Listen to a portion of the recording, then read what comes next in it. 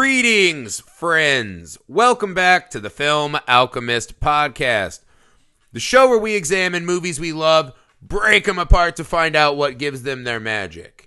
I'm your host, Josh Griffey, joined as always on my bloody hammered quest for revenge by my friend and co-host, Odesu. Oh, sorry, my name's Alex Tandino. Yeah, you don't want to be Odesu. So this is the very last film for the Pod Takes Revenge theme. The fan voting was heated. It was between Kill Bill and Oldboy. They actually ended in a tie. We went Oldboy. It's like once you've already done Lady Snowblood, Kill Bill loses a little bit of its pizzazz, right? Kill Bill's turned down a little bit. Yeah, so Oldboy, I don't know. After rewatching it, I think is easily the greatest revenge film of all time. Yeah, I really don't think there's any comparison. Like, the movie just, oh, God. Like, it's amazing because it's revenge on, like, a couple of levels. It's like revenge for revenge because of revenge. Like, it's well, insane. This is what we talked about, this whole theme, right? Is the different kinds of revenge and the way revenge affects the people seeking it. Yeah. Often the wake, right, of carnage of revenge. Yeah. I don't think any movie lays into the concepts of peripheral and collateral damage more than this movie. Yeah, this movie is about the price of revenge through and through. Like, we talked about it a little bit with Lady Snowblood, but because you see it sort of weighing on her occasionally, this movie is much more about, like, Oldboy is about the price that revenge costs. That's what it's about. Right. But in Lady Snowblood, the slight difference is there's almost a moment where, in actually all of them, right? Billy Jack has this too. There's slight moments where you feel like the person seeking revenge is getting some kind of catharsis out of it. Yeah. This one, despite a couple unusual and very awkward toothy grins, there's none of that. And you don't even buy that this is like this is helping my soul. Yeah. No. This movie is through and through just like, it's the purge of evil in your. It's like the black bile that comes up when you are sick. Like it's the black bile of if revenge is a body, it is the black bile that comes up as the body's like dying. That's what. This is the last thing. There's nothing left in your system. This is.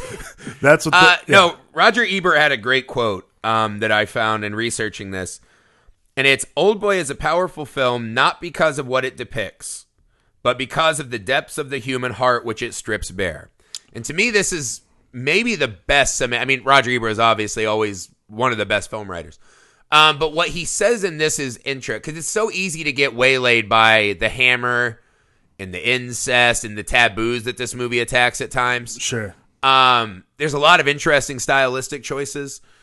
At times, it almost plays kind of like Amelie in a way.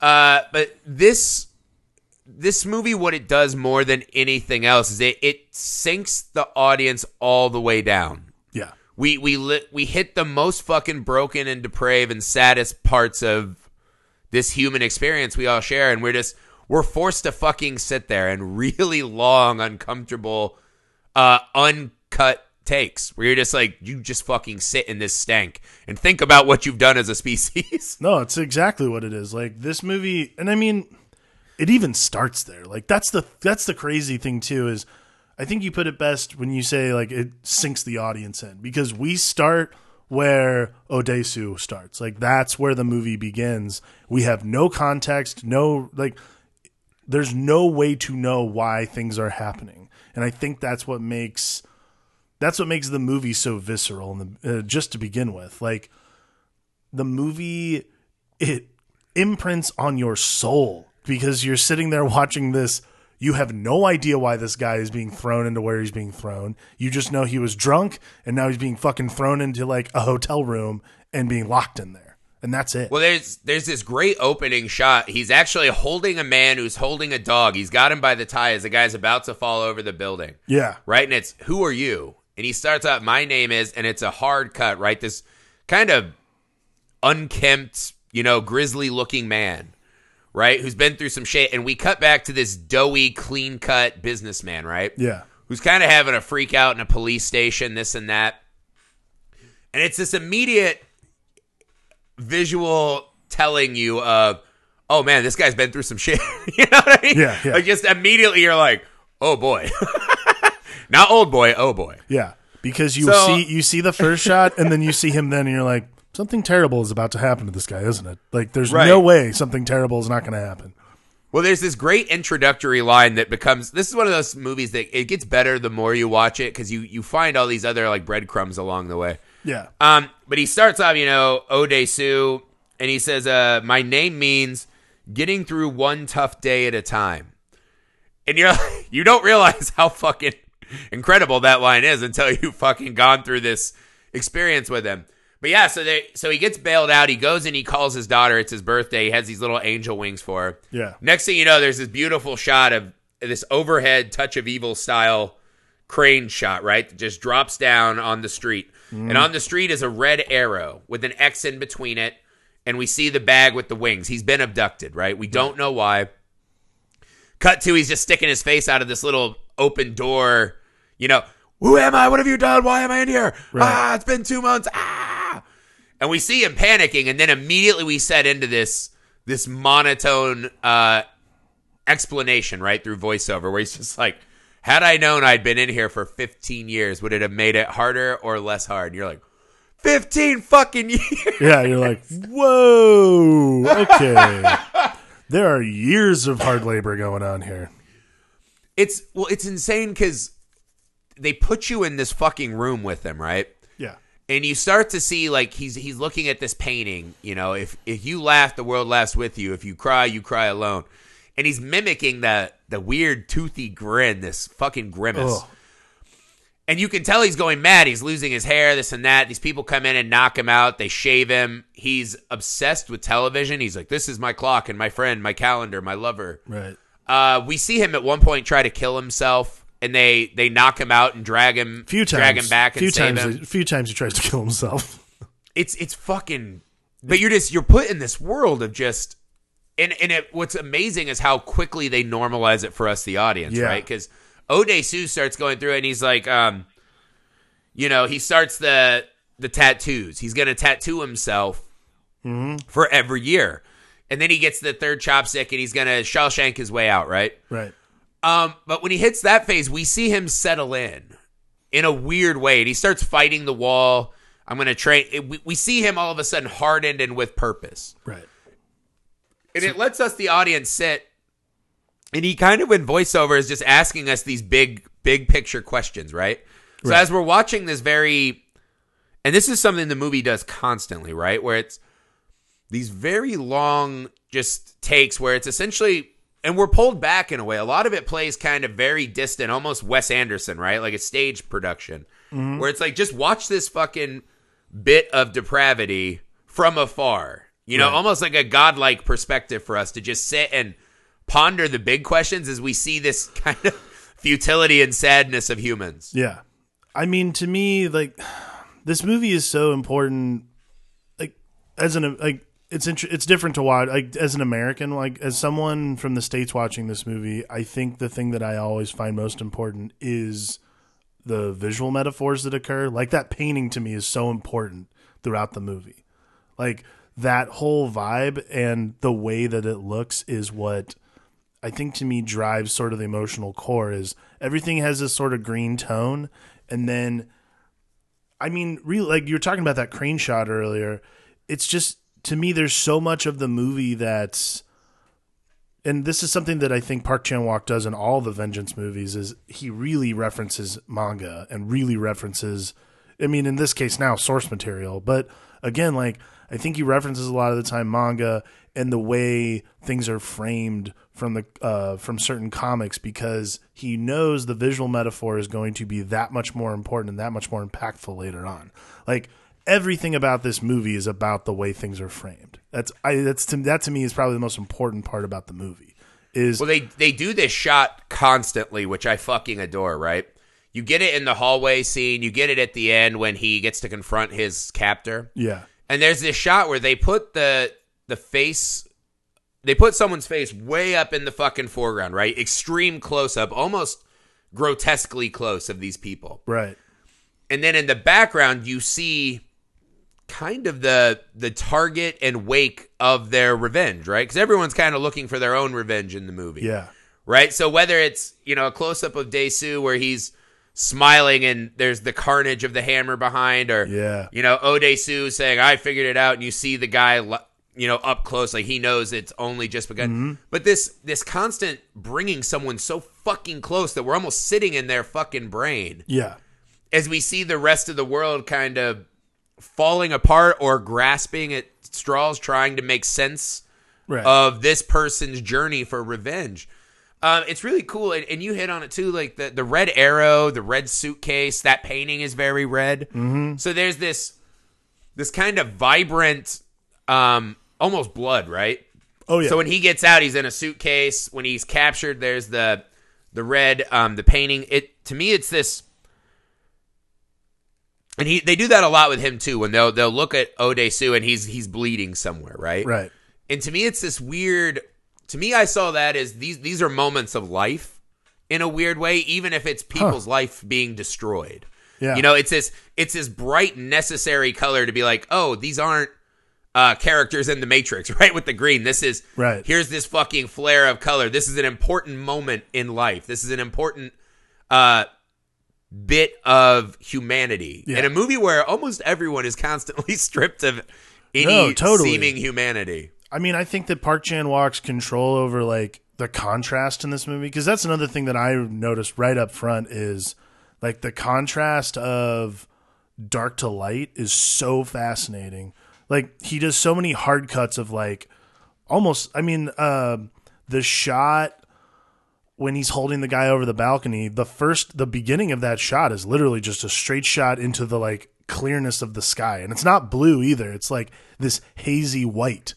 And you almost have to take a second to readjust with your eyes until you realize what that does though. It's like a birth. Exactly. It's really cool. He's now out, but that whole sequence is fucking. And this is the other thing this movie does is this movie, we talked about this as a Robert McKee thing, I think, right? That audiences don't care about anything else but the big moments. That's what we all remember. Right. This movie does big moments as good as any movie that's ever been made. Oh, yeah. I love, and this isn't a big one, but it's so, I'm remiss. I'm bad at remembering actor names, but the lead actor just fucking, he gives this fucking performance that is so vast in the emotions that he covers. Yeah. What I love about that scene is he comes out and he sees another person for the first time in 15 years, like a real person. Right. And there's this moment of him starting to cry as he touches the person, right? Just touching him. And then, this is the part I love. He grabs the guy's hand and puts it on his own face. Almost like, now I need you to know that I'm real. Right. Right? And then he starts repeating the guy because he's like, it's a conversation. It's so fucking fascinating, right? And this is a guy who's about to kill himself. As Oh Dae-Soo is reborn into the light, this guy's like, I just want to die. It's actually one of the funniest little bits in the movies. He's like, I have to tell you my tragic story of the last 15 years. And then the guy's like, well, let me tell you why I'm going to kill myself. He's like, no, fuck that. And he just leaves. And then the guy jumps off the building and kills himself. You're like, holy shit. So even as we have this most human moment, this most human connection, it still ends in one guy being like, fuck it, I'll kill myself. The movie never fucking gives you that sweet moment without some kind of immediate harsh retribution. Yeah, it's I think that's probably the weirdest part about the movie is oh yeah. I mean, you hit it on the head. Like it's just like it's a shock to your system. There's never like a quiet moment that's not punctuated by something brutal. Like even that, like the sushi restaurant that's punctuated by the like audacity of him just like putting a live octopus in his mouth. You're like, whoa. Holy shit. Yeah. But that's one of those like moments you're like, what the fuck? He just goes in after he's just beat these guys up. Like, can my imaginary training work? Fucking beats the shit out of these 5 guys after he steals one of their cigarettes. He goes in, a little blood on his face. He's like, I would like to eat something alive. Yeah. Or eat something living. I want to eat. Like, I want to eat a living thing. And it's fucking madness. And then we get he's been given a phone, right? So now not only is he saying that, but he wants to talk. He gets to talk to his captor finally, right? And this is this is the hard thing about this movie is this is the highest of high concept. But I don't know that there's any high concept movie that pays off the concept better than this movie. And it's so strange, but it's these moments like this, like him just on the phone with his captor and how mundane that moment is played. Right. There's no ominous like dun dun dun. You know, we're not cutting to the Inspector Gadget claw shot. It's just this. It's seemingly so normal. Yeah. It's just this plain cell phone. Like it strikes you as you're like this most fucking insane thing. And this is something, I mean, a lot of people think about this, right? Like, is it actually more humane to just kill someone than to put them in prison for life, this and that? And when we see what he goes through, you're like, yeah, maybe it would have been better if he was dead. And the phone call is just so like, I'm a scholar. I'm a scholar in you. Like, I study you. I know everything about you. It's almost like a loving to him. Yeah. It's this very gaslighting kind of moment. And then this is when he drops the quote, right? A grain of sand or rock and water, they both sink. And so you're like, now you're just dropping like cryptic bullshit on me after what you fucking did. There's no fuck you. I'm going to put you back in the hole. I'm coming for you. How dare you get out? Yeah. Because he let the guy out. It's such a fucking surreal moment. This whole fucking way this opening plays out is just it befuddles you. Yeah. And it puts you in this weird kind of emotional limbo that so few movies ever pull off. Yeah, it's one of those things where you're watching the movie and this kind of thing. Yeah, I think the first time I remember the first time I saw it, I was like, why is this guy playing games like this? Like, who the fuck cares? Like, this guy got out. This guy clearly escaped and now he's coming after you. Like, why would you want to be like coy or twee about the whole thing? Like, fucking go after. Like, I'd catch this guy and throw him right back in. But it's like that kind of thing that maybe by the second time you hear the phone call, you're like, oh, this is on purpose. Like, that's the thing is like, yeah, it's the delivery on high concept. That's all it really is. Like, it's the weird moment that when you see him come out of that suitcase after he's trying to escape, by the way, he's like, I'll be out in a month. Right. He gets out in the suitcase and it doesn't fully settle on you the mystery, and this comes back later in the movie, of why let him go. You know what I mean? Like, you don't fully... Yeah. This one really is probably the most complicated revenge plot of all time. And they really just... They play it very fucking slow. Yeah. And so we as the audience are always... There's no one who saw this movie and is like, oh, I was 10 steps ahead of that. I knew exactly what right, exactly. I think that's like one of the... It's the rare occasion where you've watched a movie and you're like, well, I did not expect that to happen at all. Not even close. Like, I don't... And this is another thing. I'm not sure if that's a cultural thing. Like, I hope it's not, because I hope we all across the world were like, I did not expect that to happen. Like, no. My question is like, is this common practice in Korea where people like put people away for 15 years? Like, all right, now come after me. There is something to the cultural element, right? Because I watch a lot of old Asian, a lot of Japanese especially, right, ghost films. Mm-hmm. And a lot of the movies are based on there was this cultural concept of, I have one job, I am one thing, I do it to the best of my ability, my honor matters, my name matters. There's this focus and drive and purpose that I think we as Americans often don't understand. Right. Because we're the country of freedom, American dreams, we can do whatever the fuck we want, we're all special. Right? And there's this like I just watched this great movie, K-Dawn, I think it's called. Yeah. It's a series of 4 old Japanese ghost stories. And like one guy is just like a blind monk who plays this instrument. And he's like, I've learned this 100+ part song, and that's what I do. That's what and it's like the fucking focus on task and purpose. Right. I think it's something that, is hard for us to fully comprehend.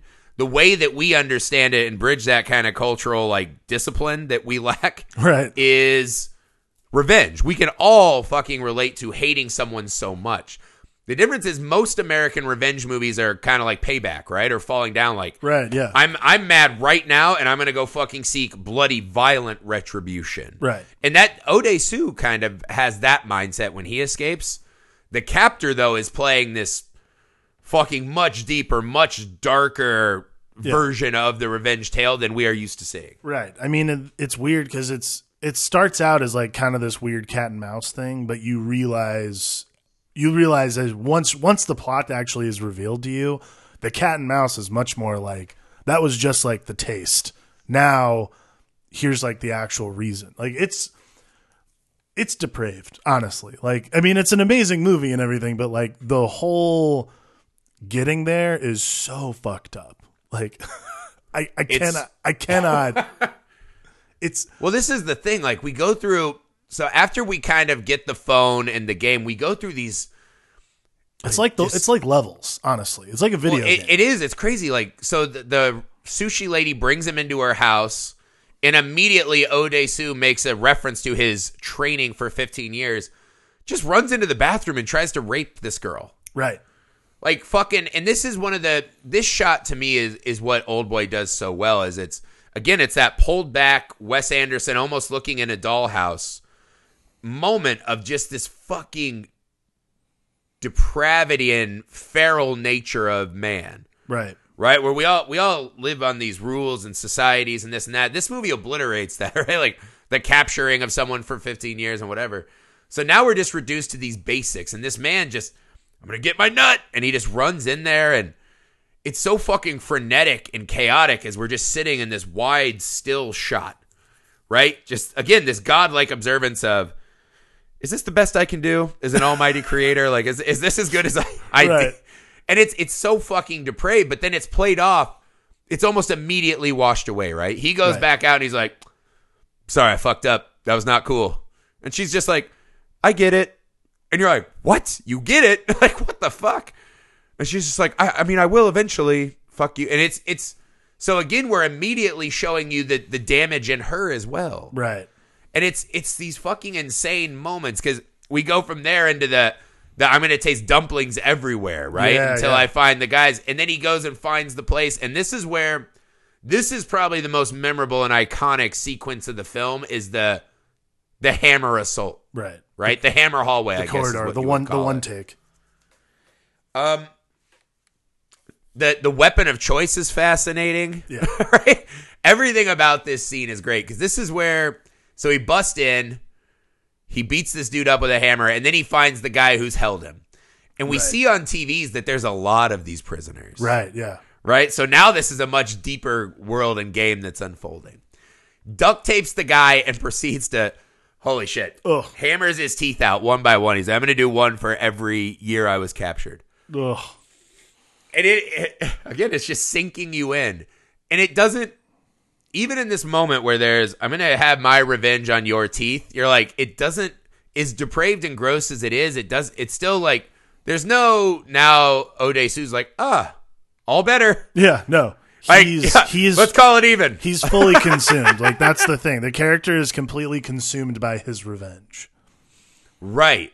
And yeah, so then we break out into the hallway scene, and it is masterful choreography and violence, right? Because it doesn't, again, we're pulled back into this God shot, and we're not doing this high dramatized fighting. This isn't, Crouching Tiger kind of fighting. This is just fucking down in the dirt, brutal. This is fucking just beating the shit out of people with hammers and sticks. It's fucking drunken master boxing. Like, that's like what it is. Like, these guys are going for it. And not only that, like, the way it's shot in this one take is like, it's like a video game. Like, it's fighting through, it's like, you remember playing like the Teenage Mutant Ninja Turtles game where like, where it would like, it wouldn't let you go any further unless you beat a certain amount of henchmen, and then you could keep going. Like, that's what it is. It's really cool.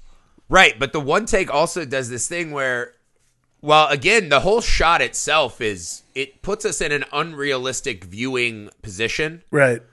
Where we're looking at it is not, you know what I mean? It's not true violence. Like, a lot of people like the Bourne thing where it's like, I'm in there, I feel like I'm in the fight. This is very pulled back, and it's form over function. You're like, this is you're watching something that is not real, but it makes it almost more real. And this is the beauty of this, the choreography is so good and precise that it looks unchoreographed. Yeah. It's brutal violence. It's getting back up, picking yourself up. By the end of the take, they're exhausted. The actors are actually worn out. Ode Su's got a knife in his back, and he's like, fuck it, I'm just going to go fist. Yeah. And it is just this guy lashing out at the human race. I love that last shot, this though. beautiful, like we were talking down about. in the dirt. Oh. That last But that's shot. what I mean. It's this beautiful mix of the artistic decision to pull it back and do it in one shot, mixed with the fucking actual sweat and blood and guts of it. I love when that last shot where you see like the wake of destruction behind him, and then the right, that's the close-up shot I'm talking about, right? So now you're in his brain, and he has this fucking smirk that forms because the elevator opens and there's more guys, and you're like, oh my god, this dude is now like, it's no longer just revenge. Like now it's like practice. Oh, he's horny on it, yeah. Like he's getting a chub on just dealing out the punishment that he thinks he's inflicted on anyone in his path. Right. Yeah, and then he fucking crushes all those dudes, and the elevator dings, and he just walks out, and all the dudes pile out of the elevator. I love that. I mean, but to me, I'm like, this is one of the all-time best sequences in any movie. Oh, for sure. But yeah, I mean, to me, I think what you just hit on is exactly what I noticed too, because the wide shot one take into that extreme close-up of this man's mind and seeing the catharsis, right? He's not healed. No. But he is getting something out of this. To me, that's just the most beautiful visual moment to reinforce everything this movie is. I agree. And then it cuts to what becomes also one of the more interesting decisions in the movie is at about the halfway point, he actually meets the captor. Yeah. I think that's a really interesting... It's a really interesting thing because most movies you see, this is not how this goes. But when this happens, this movie goes... I've never seen a movie... I've never seen characters in a movie unravel like this in the way that they do. Like, I mean, this is where, when we were talking about the depravity that occurs, like, this just implodes so quickly and, like, so, like, artfully that by the end, when like the scene that we're going to talk about happens, like, holy shit, man. Like, the payoff is so shocking. It's, again, like, it's crazy enough to meet conceivably the bad guy in the middle of the movie. Yeah. And he's just this kind of very like waif looking guy. He's not a villain at all. Looking dude. Right? No, just a normal guy. He does have a bleach-haired henchman. That's usually a bad sign. Yes. Anytime there's bleach-haired henchman, you know you're in trouble. That's very Bond villainy. But this is... Okay, so here, the meeting of this guy is crazy, right? So he's tied up Mito. Right. And he's like, who the fuck are you? Why would you just let someone in your house? Why have you been talking to this Count of Monte Cristo screen name guy who captured me, right? Right. So he's fucking pissed. Finds out that the guy's been across the street the whole time. Runs over there. Leaves Mito tied up in the room. Confronts the guy. Grabs him by the fucking throat. And the guy just kind of does this amazing moment, right? This fucking big dick energy moment. If you kill me now, you'll never know why you were in that room for 15 years. And we've already seen the hallway assault. We know that Ode Su is dangerous as fuck now. Right, yeah. The guy mentions he's strong. The henchman doesn't even flinch. Because they fucking know he needs to know. Yeah. And it's this fucking insane moment. And when you see him relent and let go of the guy's throat, you see this little Asian Legolas-looking villain just kind of erect himself and be like, oh, now I'm going to lay all of this shit out for you, right? You got to figure out who I am and why I did this, or else I'm going to kill your girlfriend. If you figure it out, I'll kill myself. If you try to torture me, because he gets the hammer again, like, maybe I'll try the teeth thing again. He's like, I had a stop put in my pacemaker. I'll just fucking kill myself and you'll never know. And you're like, holy shit, this guy is maybe more fucked up than Ode Su. Oh, yeah. I mean, that's what's so amazing about the movie. Like, the movie becomes, and it's weird because it's taken me a couple of viewings to realize, like, what the movie really ends up being about is and this is like boiled down to its purest form. The movie ends up being about this moment, particularly when he says, like, if you kill me, you're never going to find out why you were in there. This movie is only about determining the truth. It's not about revenge. It's the truth. Like, that's the crazy thing. And that's what makes this movie such a great revenge movie, is that it's not about like, I'm going to kill this guy for putting me in jail for 15 years. It's, I am going to learn why I was put in jail for 15 years. Like, it's amazing. It's incredible. A fantastic point, right? Because you hear this a lot in, like, I watch a lot of, serial killer documentaries, murder documentaries, where true crime stuff. Right. A lot of what you always hear is there's always this sense with victims of, I just want to know why this happened to me. Right. Why was I the victim of this crime? Why was my daughter killed when she was a good young person? You know what I mean? Why? I always want to know why. And in this moment, he can just smash the face of the man who did it to him. Right. And walk away. But he can't. Because we as humans can't accept the fact that this is why we invent religions and gods and all this, is to try to make it all make sense. There has to be a reason and for this the is randomness of the universe. Yeah. And that's the thing. In this movie, we're always so far back in these moments where we're like the god, right? So even on just a cinematography level, we're being told that there is a greater purpose to everything, that there is someone pulling every string, and it will all add up. But yeah, I think that is the best. It's this, I just want to understand why. Yeah. Right? As everything that happens, you're like, none of this is okay or normal or should happen. Right.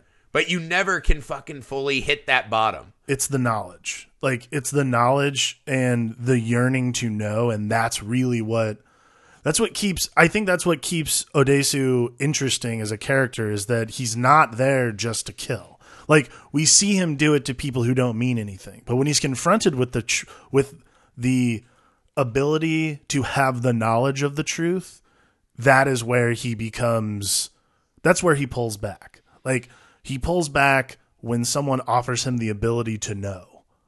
Like, he can mindlessly kill the entire lot of whoever shows up. But when someone offers him the ability to have the knowledge, that is where he becomes a person again. And he's like, okay, I have to know.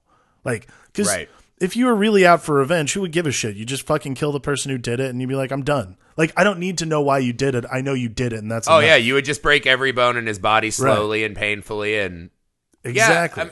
And that's the part of this movie that is hard, right? Because now he knows the game that's ahead specifically. Right. Runs back across the street, and his girlfriend is getting rape tortured, kind of. Right. I don't know if they actually say she's raped. She's definitely been fucked declothed, and guys are groping, like horrible shit, sexual assault shit. And he's confronted again with, fuck, look what I did. And it's fucking crazy, because from there they flee. There's this moment of, this is when him and Mito fuck in the hotel. Yeah. So again, we get this moment of, I just want to make you feel good. I hope it's all good. I've been waiting oh my God, there's a line in this part too. Because I'm assuming everyone listening to this knows how this fucking plot ends. So we're trying to do this, kind of chronologically, but there's a line when he says, I'm almost glad I was in that cell, because I don't know if Mito would have liked the old Odesu. And you're just like, oh my God! Oh. It's so fucking just barf inducing, right? You're like, oh I God. think that's what happens in they finish fucking, and he's drying her hair. Yeah. Like, he's drying her hair. It's like, I think that's what happens in and like, this is the mastery of Park Chan-wook, is he knows when you get to the end of the movie, you're like, holy shit, I have to rewatch this movie now and watch all of this within context. Because once the context reveals itself, this movie becomes so much more terrifying on so many different levels because of what is revealed. You're like, oh my God. Like, that in and of itself. And what's interesting too is, like, I take it back, actually.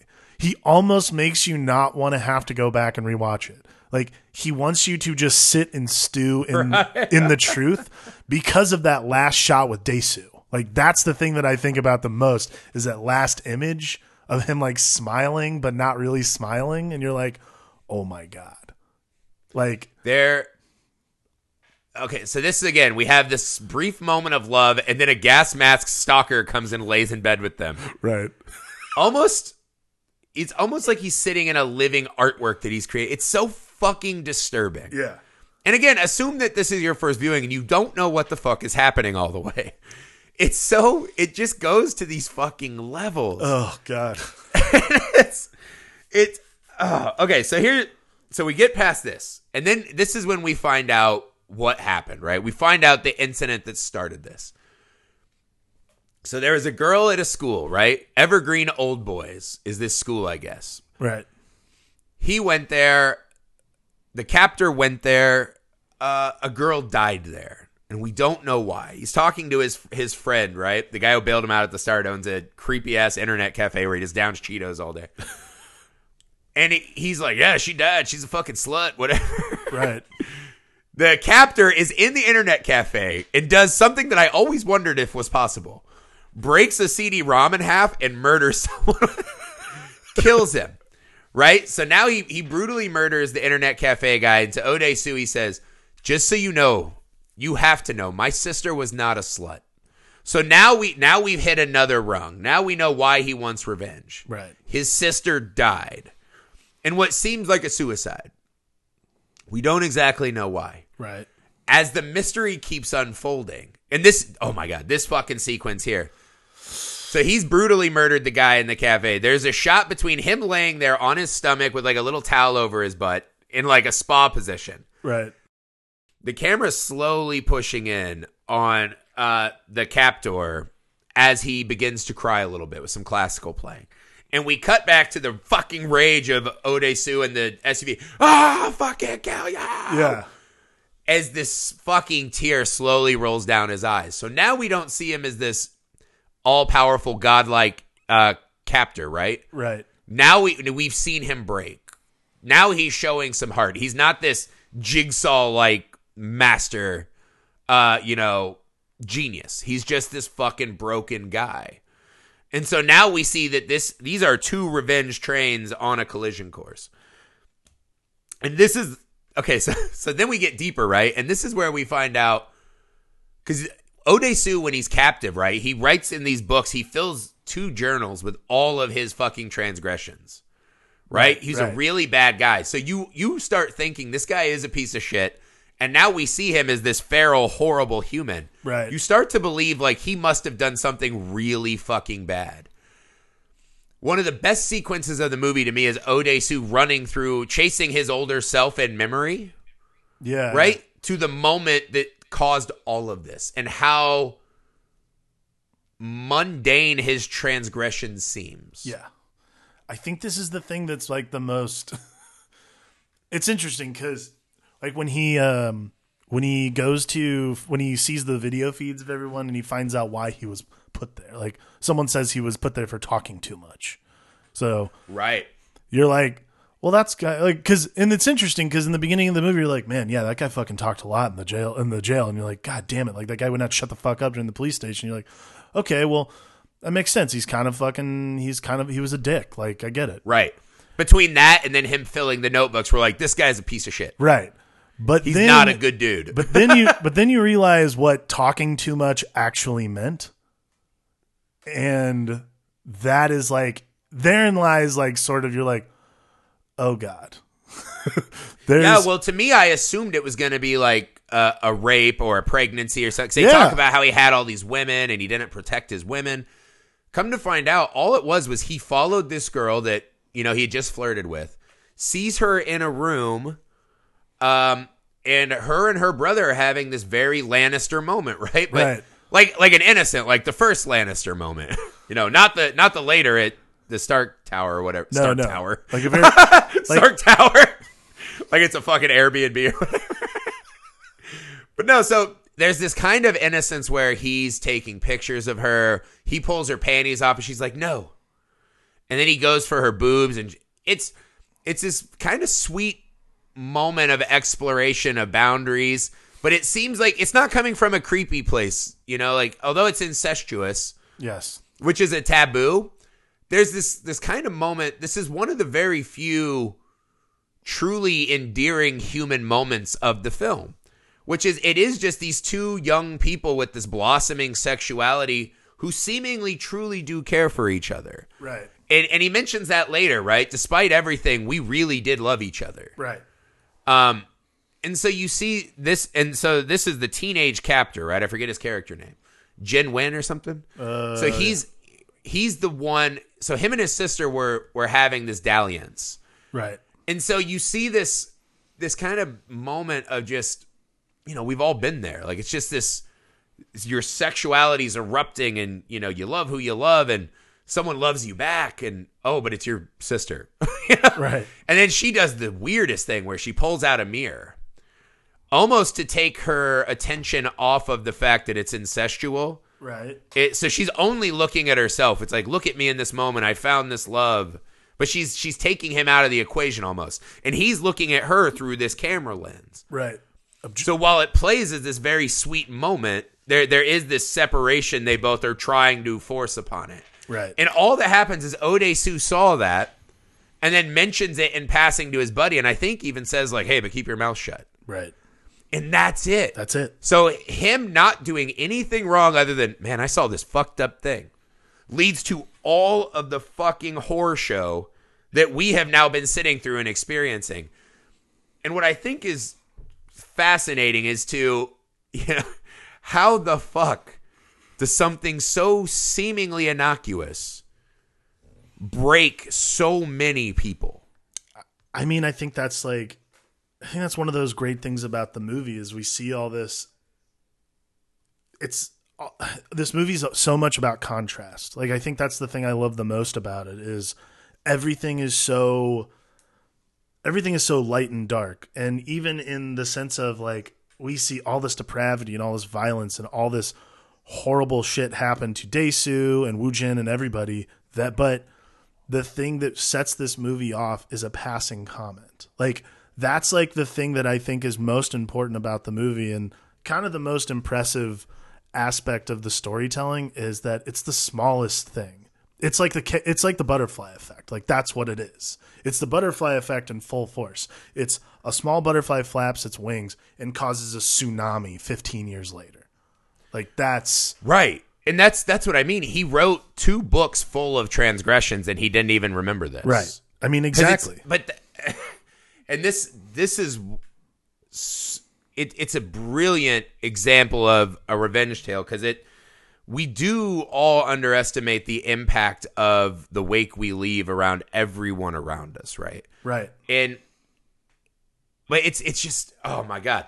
But then so Odesu finds out what happens, and this is the line of the movie to me, which is he's just like, that's it. And she's like, well, we can run away now. We know. Like, we did it. Right. And he's like, no, it can't end like this. Vengeance is now a part of me. See, and that's what it is. Like, he's still this, he's this, like, agent of vengeance. Like, that's what it is. It's, to me, right. It's the rebirth again, right? Exactly. Like, there is no old Odesu. Like, he had this all-consuming mission that kept him alive for 15 years. I got to do this. I got to see it through. I have to see this through to the end. And you're like, you might not like what you find at the end. And no, even if he's mildly sympathetic now towards the person who captured him. Sure.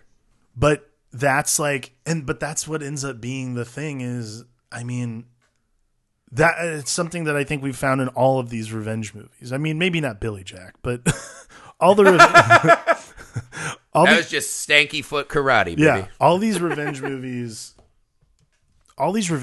kind of become this ultimate test of, are you willing or are you not willing to be a product of what consumes you? Like, that to me is kind of what revenge movies are all about, is like, are you just going to be revenge incarnate, or are you going to make your revenge mean something? Are you going to make it worthwhile? Well, also there's this brilliant juxtaposition with this example specifically is how small of a transgression ruins your whole life. Right? So there's this, you have a life, and just because his sister couldn't deal with it and she killed herself, he could have still gone on and led a life. Like, led a good life. What's the value of that? Right. Versus, I'll just give it all away. Odesu could have run away with Mido. gross, True. fucking disgusting, but he could have done it and been happy, right?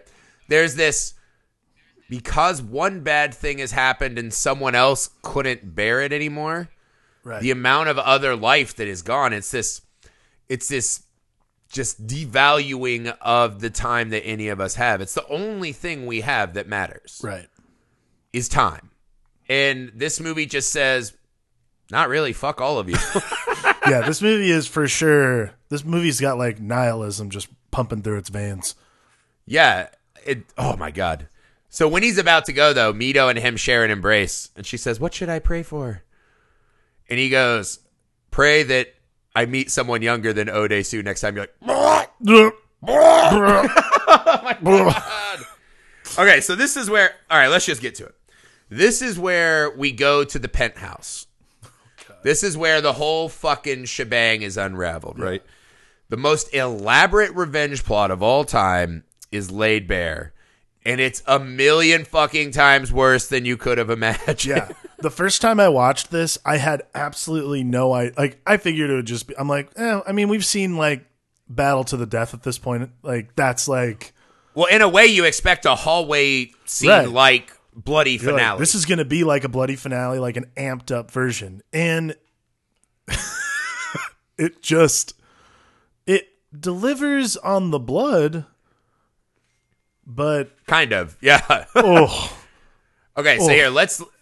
What you find out is he has been hypnotized, right? We found out early when he was in jail that his wife was murdered. They suspected him, and a family album was missing. So essentially, what we found out is that through hypnotism and him having raised Mito, Mito is actually his daughter. He fucked his daughter. Yep. And that was kind of the bigger end game than the 15 years. He has this great line, which he's like, you missed it so much. You know, why you spent all your time asking were you imprisoned and not why did I let you out? Yeah. And that is one of those like, oh, fuck. And it's a weird point in the movie. I'm assuming this is the only reason this movie has an 80% on Rotten Tomatoes, because how could you not give this the thumbs up of a movie? I'm assuming this is kind of the sticking point for people, is the hypnosis and the fucking the daughter. To me, though, it's such a fucking... I mean, I don't even know what to say about the actual plot. It's so fucking mad. It's just mad. I think that's the thing, is like, this movie at the very end, the penthouse thing is just this, it's this unraveling of epic proportions. Like, you do not see it coming, and things become so depraved so rapidly. He tells this story. He says, oh, you totally fucked your kid, by the way. Like, it's between that. Your tongue got my sister pregnant, not my dick. Yeah. Right? He's like, you did this, so now my revenge was to capture you, lock you up, murder your wife, raise your child, who we see in a cutaway flapping the fucking wings. Flapping the angel wings. Oh my God. And he shows him the fucking photo album. It's a what's in the box moment, right? What's in the box? Yeah. I mean, pictures of him and his daughter who he's fucked. Everyone always talks about Seven being like this depraved, disgusting movie. Seven is like a fucking My Little Pony direct to DVD compared to what happens at the end of this movie. Everyone who dies in Seven, they give you a very good reason why they were chosen to kill. This guy, like, except for Gwyneth. This guy told a friend something privately and then told them not to say it again. And this guy wound up fucking his kid. And I mean, it's between that, then like Daesu like just devolves into like he does the dog thing, which is okay. So first, he gets assaulted by the bleach-haired bodyguard is Odd Job style judo master. He's beating his ass. The guy kills his own bodyguard because he doesn't want his game to be over. Yeah. Odesu talks to Mito on the phone. Right? And she's like, there's a box in front of me. He's like, why did you take her there, you fucking dumbass? I've got you again. He just keeps besting him. Right. And he's like, Mito, don't open the box no matter what. Just wait longer. Stop. God damn it. Don't open it. He then turns around, and we see this man who's so driven and feral. He's beating up people with hammers. He's just whooping asses. Totally break. There's nothing left. He just fucking devolves and cries and weeps and begs. And then he has a flurry. I'll fucking kill you and eat all your remains. But he goes back. Ignore what I said. I'm your dog. I'm your bitch. Yeah. Look at me wag my tail. Licks his fucking boot. Licks his boot. Proceeds to cut his own tongue out. Cuts his tongue out. Like, it's... Meanwhile, this is the shot that makes it, though. While you're watching a human at their absolute lowest, most fucking broken, this is what makes this the best version of revenge. No character's ever had revenge as full as this. We pan up, and Jin Wen is just laughing into a handkerchief. Yeah. Laughing. He doesn't even have 1 ounce of empathy or remorse. He's not flashing back to, oh, I went through this kind of moment. Yeah. It is pure fucking glee. It's, oh, God, it's brutal, man. Well, I was telling you, I was trying to write notes on like the shots and this and that. What am I going to say? I just put my pen down. I was just like staring at the screen. I'm like, so very rarely can a movie become cement shoes and drag you down as far as this movie.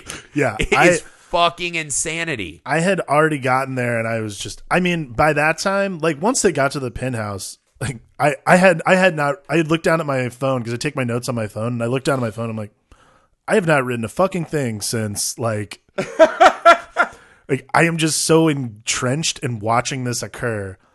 I mean, the end of that movie, and then so like, oh God, it's so brutal. Like there's no the most fucking brutal moment, right? Jin Wen goes to the elevator. Odesu thinks he left his pacemaker kill switch behind. Right. He pulls it out. Jin Wen's looking at him from the elevator. He presses the button to kill Jin Wen, right? Stop his heart. The pacemaker kill switch is actually the remote control for the audio player playing the audio of him fucking his own daughter. Oh. As she's just begging for the dick. It is so... And that's what I mean. Of all the shit that happens, right, that seems fairly small.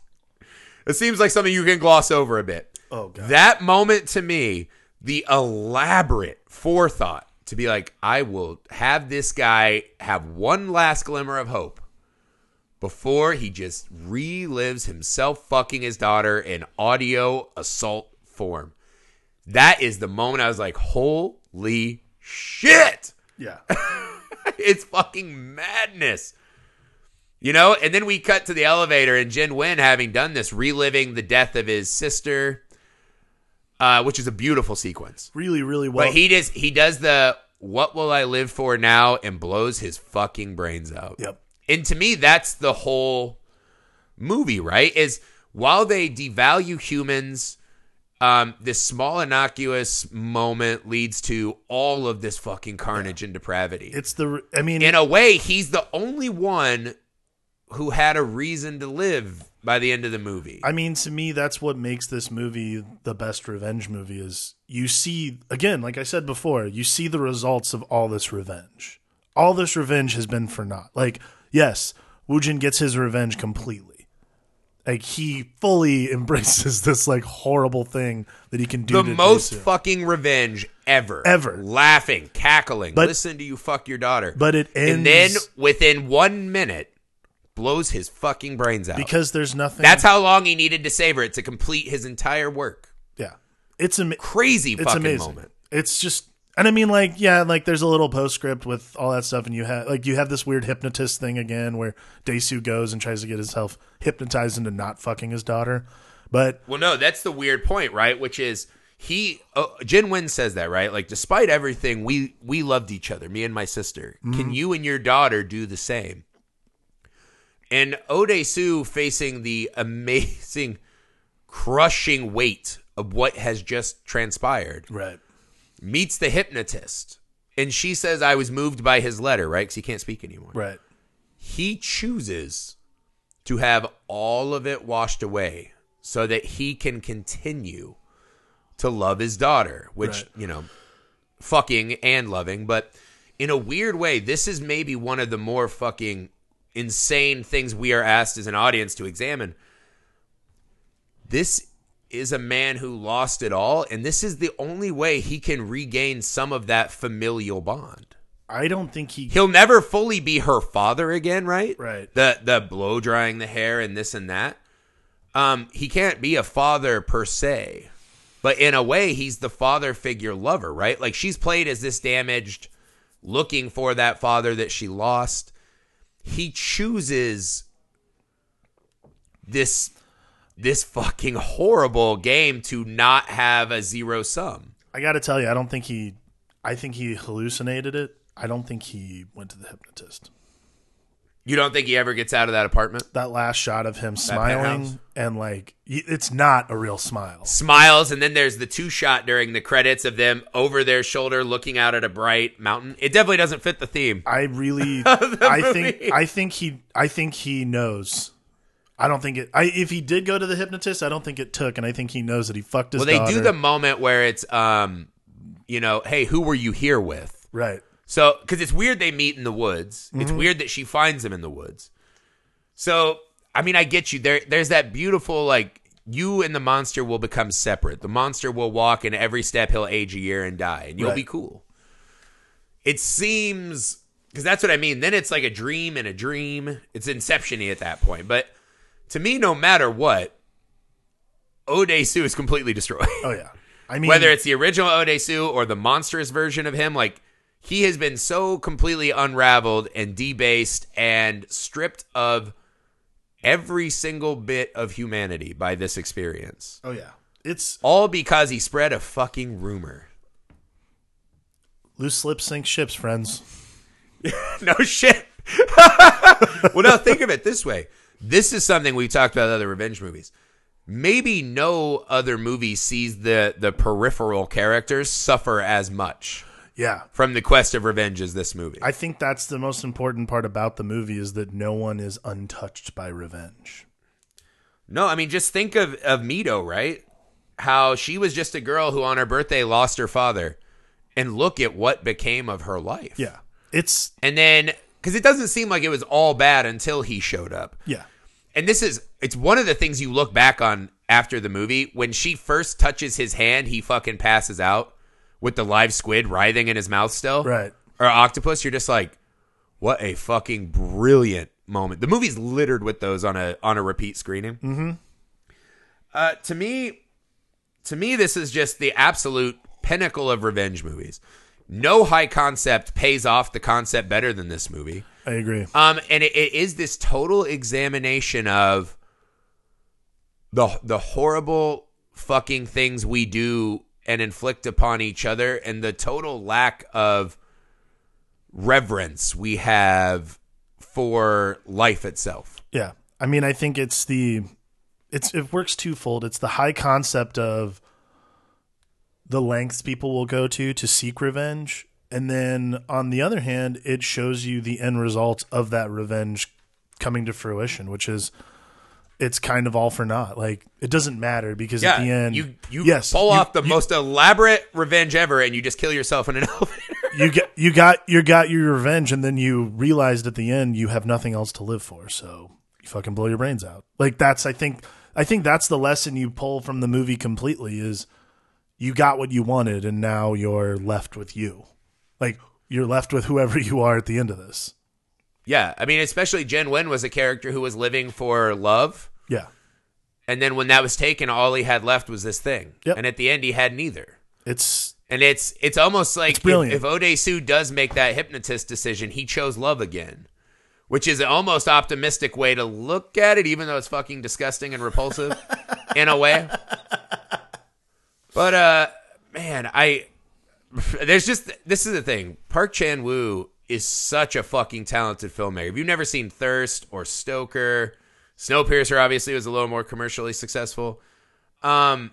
His movies are so good. The Handmaiden, did you ever see that? No, it's on streaming though. Holy shit, it's so good. I would love to do that on this show. I think but he gets so fucking deep into the parts of us that we wish were not. Yeah. And in a beautiful way. He's willing to explore a lot of stuff. And again, like, this goes throughout the other two Vengeance movies, too. Like, I actually watched Lady Vengeance in college in a class, which I thought was pretty shocking, honestly. I was like, I can't believe we're watching this. But Because Lady Vengeance has, like, as shocking and brutal as Oldboy is, Lady Vengeance is the third volume of the third installment of the Vengeance trilogy, and that movie's ending has another like fucking brutal ending where you're like, holy shit. Like there is something deep inside Park Chan-wook regarding these revenge movies that he was just like, I am gonna fuck with everyone. Hardcore.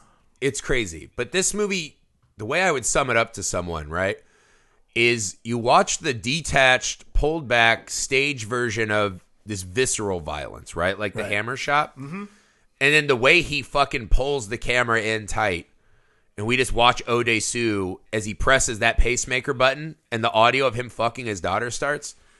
You're like, this fucking guy is a master of the death by 1,000 cuts. Like the fucking pull back and forth between this godlike, neutral perspective that makes the violence somewhat tolerable into the fucking carnage of just that audio. Yeah. It is, I mean, it's awesome. I don't know how this movie only has an 80%. I don't know. Maybe people hold against it the kind of gimmickiness of the plot. Because that's what I told you. It's weird that a movie so fucking heavily hinges on hypnotism. Yeah. It does not fall apart at all for me. Nope. I mean, for something that gimmicky, I think it's because the movie is so resolute in its intention that eventually there's no way. That's what it is. The movie is so intentional and the movie is so resolute in what it wants to convey as far as the story goes. Something as minute really as hypnosis and something as like gimmicky as that becomes so irrelevant in the face of everything else that occurs in the movie. Like the movie. Yeah, because your journey is through the heart, not as much the mind. Exactly. Oldboy, watch this fucking movie. Oh my God. What so good. The fuck? It's so funny because when I was rewatching it, I made a couple minutes in, I was like, I thought I remembered this movie being a little better. Yeah. Right? And then once it gets going, you're just like, oh, there it is. Like, whoops. Yeah. What was I? It is such a fucking stunning movie. Yeah. Like just absolute fucking jaw-dropping, soul-crushing. Ugh. I mean, I can't say enough good things about it. Check out more of his shit. We're going to try to do more of his shit on the show. Definitely. His movies are phenomenal. His movies are awesome. That's it, guys. The pod has taken revenge. What will we live for now? I'll tell you. It's Nicolas Cage. That's what we live for. Join us this month, guys. This is The Pod Gets Cage. We're doing Nicolas Cage movies. Please send us your suggestions for which Nicolas Cage movie we are remiss to have missed that you would like us to cover. Rate, review, subscribe, share the show with a friend, watch Oldboy with them, and then share this episode. Yes, please share Oldboy with a friend. Yeah, please do that. If not this show, at least Oldboy. It deserves it. Yeah, and guys, follow us on the Letterboxd app. We have the Film Alchemist podcast list, so you can stay ahead of the curve, abreast of all the movies we have coming up. A lot of great shit. I'm staring right now at our list. You guys should be paying us all the monies. We're doing the Lord's work for you guys. If you guys like fun stuff, by the way, I will have Film Alchemist stickers at the Long Beach Comic Con. True. Good stuff, guys. Man, I'm like exhausted and sad just having even talking about this. That's it, guys. Double feature coming up this week. If you are a chronological listener. We're doing a Sexy Fish Monsters from the Deep. I'll try to come up with a snappier name. The Lure and Humanoids from the Deep will be our Friday night double feature this week. Get hot. So get to watching and stay tuned. Get hot. From the Film Alchemist, I'm Josh Griffey. I'm Alex Dandino. Peace, bitches.